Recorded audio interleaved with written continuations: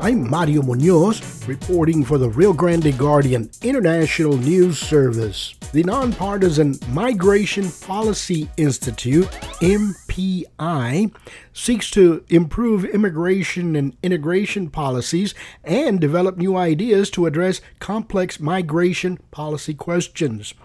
Recently, the Migration Policy Institute held a webinar to discuss the implications for migration policies in a new Biden administration.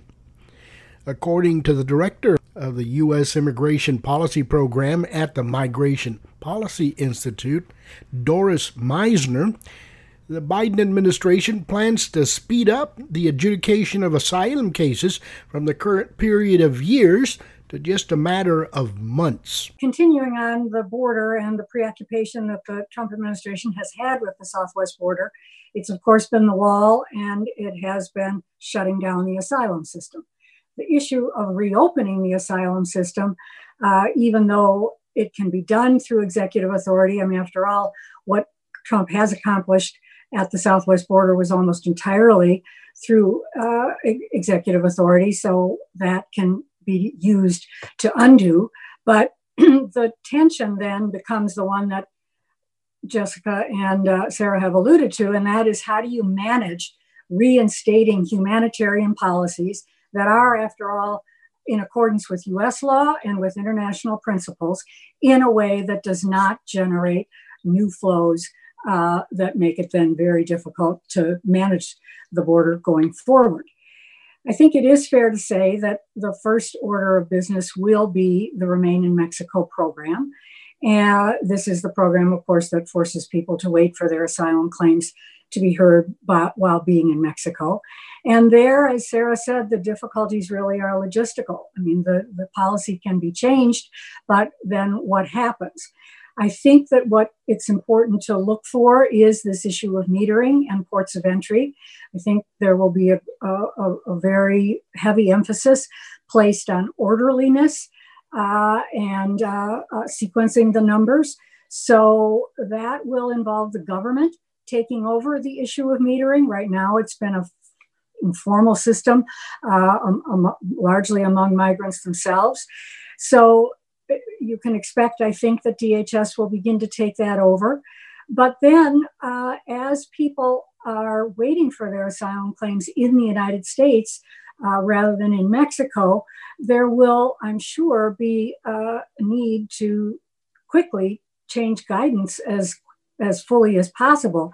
Only about 1% of those cases are being granted, and that's because the Trump administration put very, very strong constraints into the policy guidance that asylum officers are using.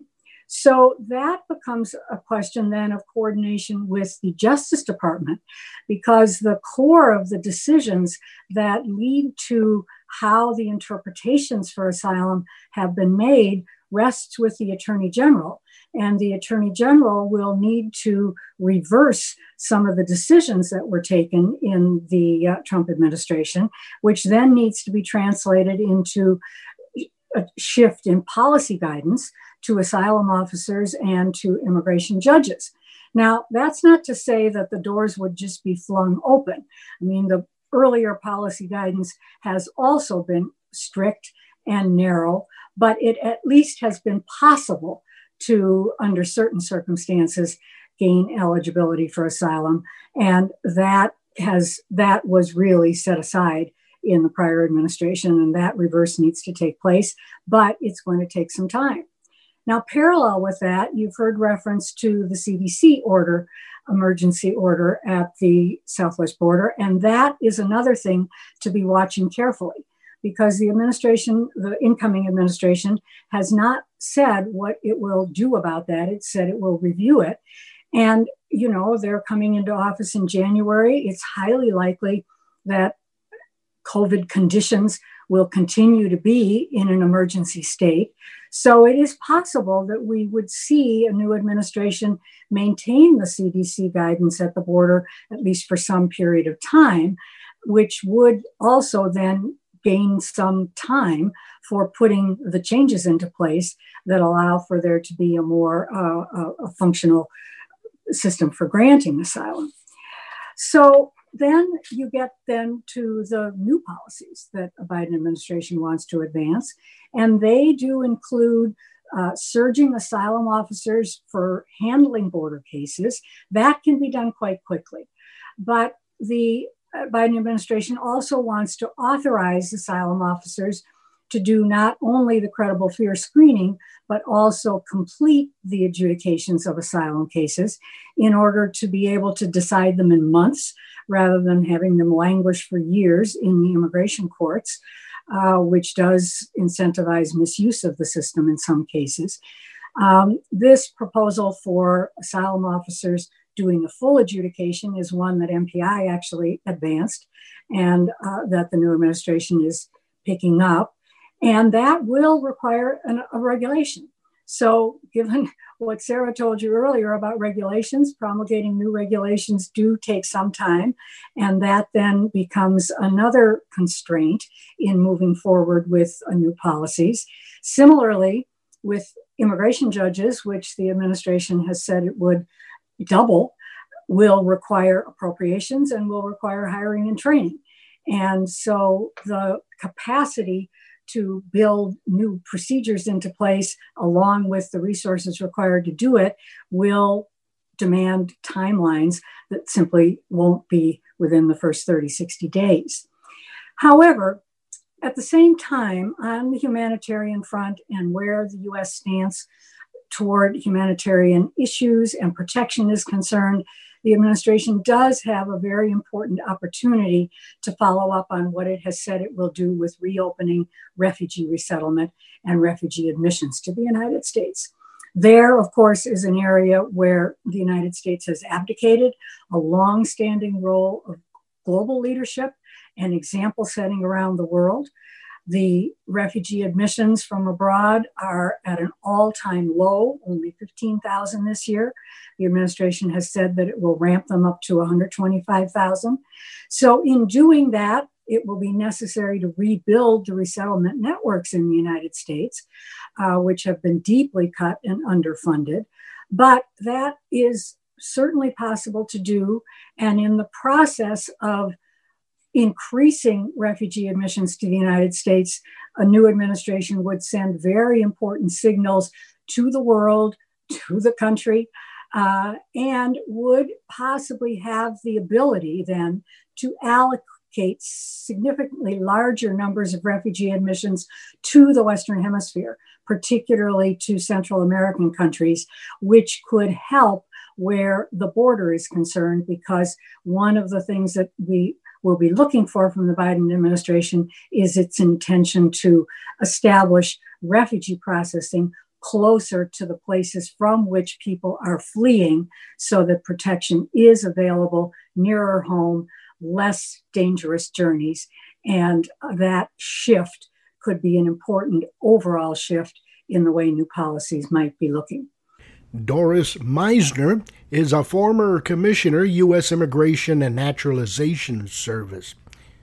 The director of the Migration Policy Institute office at the NYU School of Law, Muzaffar Chisti, says that he expects the Supreme Court to continue to affirm that the president's authority on immigration is quite extensive. First about the congressional possibilities, and then what we are likely to see at the Supreme Court.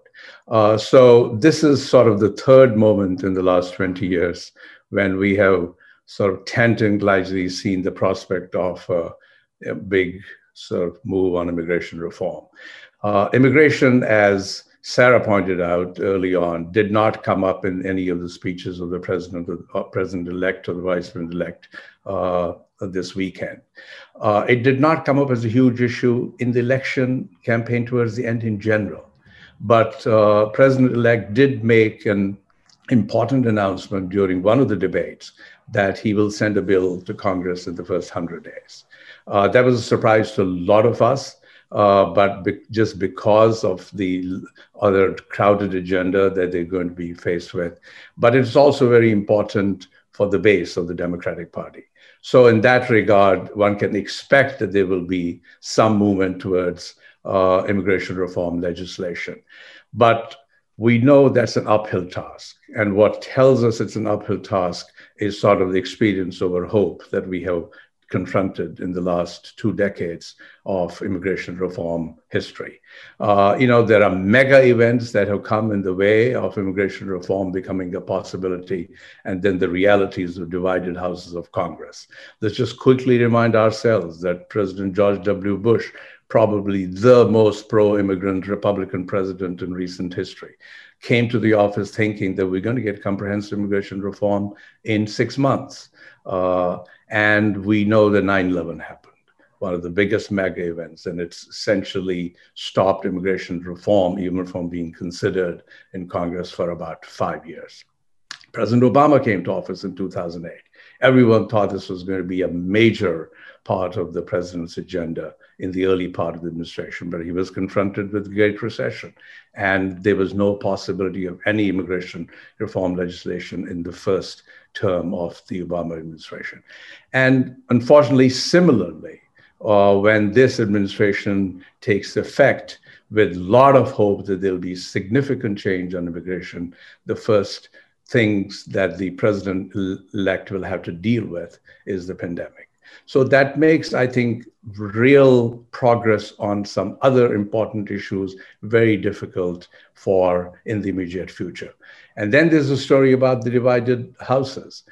Here, let me just quickly remind all of us that in 2005, when Congress first had the ability to tackle on immigration, the famous Kennedy-McCain bill, celebrated as one of the hallmarks of bipartisan legislation, never got even voted on in the Senate. At that time, in 2006, there was a very restrictive Sensenbrenner bill passed by the House, and then it did not go anywhere in the Senate. In 2006, the Senate actually passed a very significant comprehensive immigration reform bill by a wide margin. It never went anywhere in the House. House actually, both House and Senate in 2006 passed significant restrictive bills, but they were never reconciled. In 2007, there was a prominent, again, comprehensive immigration reform bill. It did not even get a vote. It never survived a cloture vote in the Senate.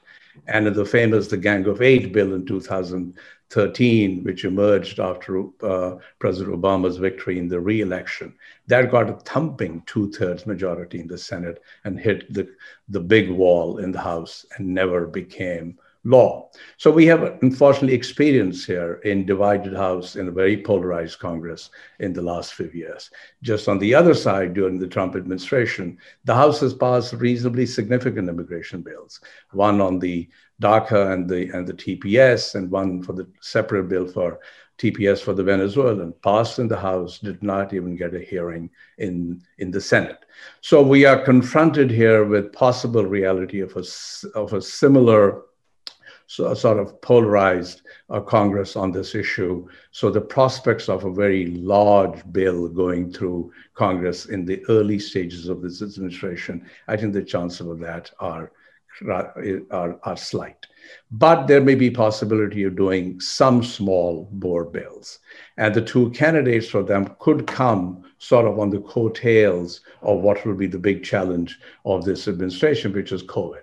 That we're going to possibly see a relief bill coming out of Congress. And if there's a COVID-related relief bill, one can see that there'll be possible to do something for the essential workers because they have gotten a lot of prominence in the last 6 to 9 months. And the two candidates for that is to provide some financial relief to them in the form of the stimulus checks that many, or in fact all unauthorized, were excluded from in the prior stimulus bills. So one can see that there will be some movement either on the eligibility for them for financial relief or from relief in the unemployment context. There may be some possibility that if DACA moves ahead as one of the small bore immigration legislations for which there is more consensus, that there may be some consensus of some legal status even on a temporary basis for essential workers. So from my vantage point, I would think that those are sort of the possibilities that one should be looking at. Just quickly shifting on the court. Now, Supreme Court, this was a very crowded agenda for the Supreme Court in the last 4 years. About 25 odd cases landed up at the Supreme Court. This is like a tsunami for those who follow immigration at the Supreme Court. So one would argue that are we going to see a repeat of that in the Obama administration, or are we going to see a reversal of that? And here, you could look at it from both points of view. One of the reasons why there was a lot of activity at the district court levels in immigration cases, and people thought that injunctions were coming in all directions. But at the end of the day, most of those cases that landed up the Supreme Court landed up saying that the president has a lot of leeway in immigration, that the authority on immigration is quite extensive. The only two exceptions to this were the DACA and the census case, where the Supreme Court did not reject the authority of the president, just said that the president had not exercised that authority properly. So in one way, you could say that there has been a further reaffirmation of the president's authority on immigration in the last 4 years, that could potentially come to the advantage of the Biden administration when it starts to move on immigration. So I think that is something for people to watch. There are 3 cases pending before the Supreme Court in this year, one related to the wall that Jessica basically hinted on, one related to the MPP, and one related to the counting the unauthorized for the reapportionment. Now, we don't have time to speculate on how those will come out, but those are some things for us to watch just in the very early part of the Supreme Court's new calendar. I can't tell you whether there's going to be a more crowded or less crowded agenda on the Supreme Court the next year.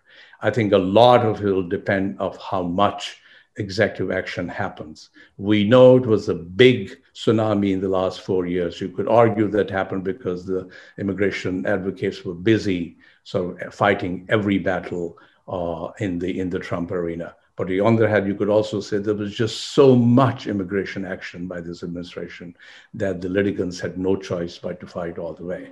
So whether we'll have a tsunami or we'll have a decline in the level of activity is one of the things that remains to be seen.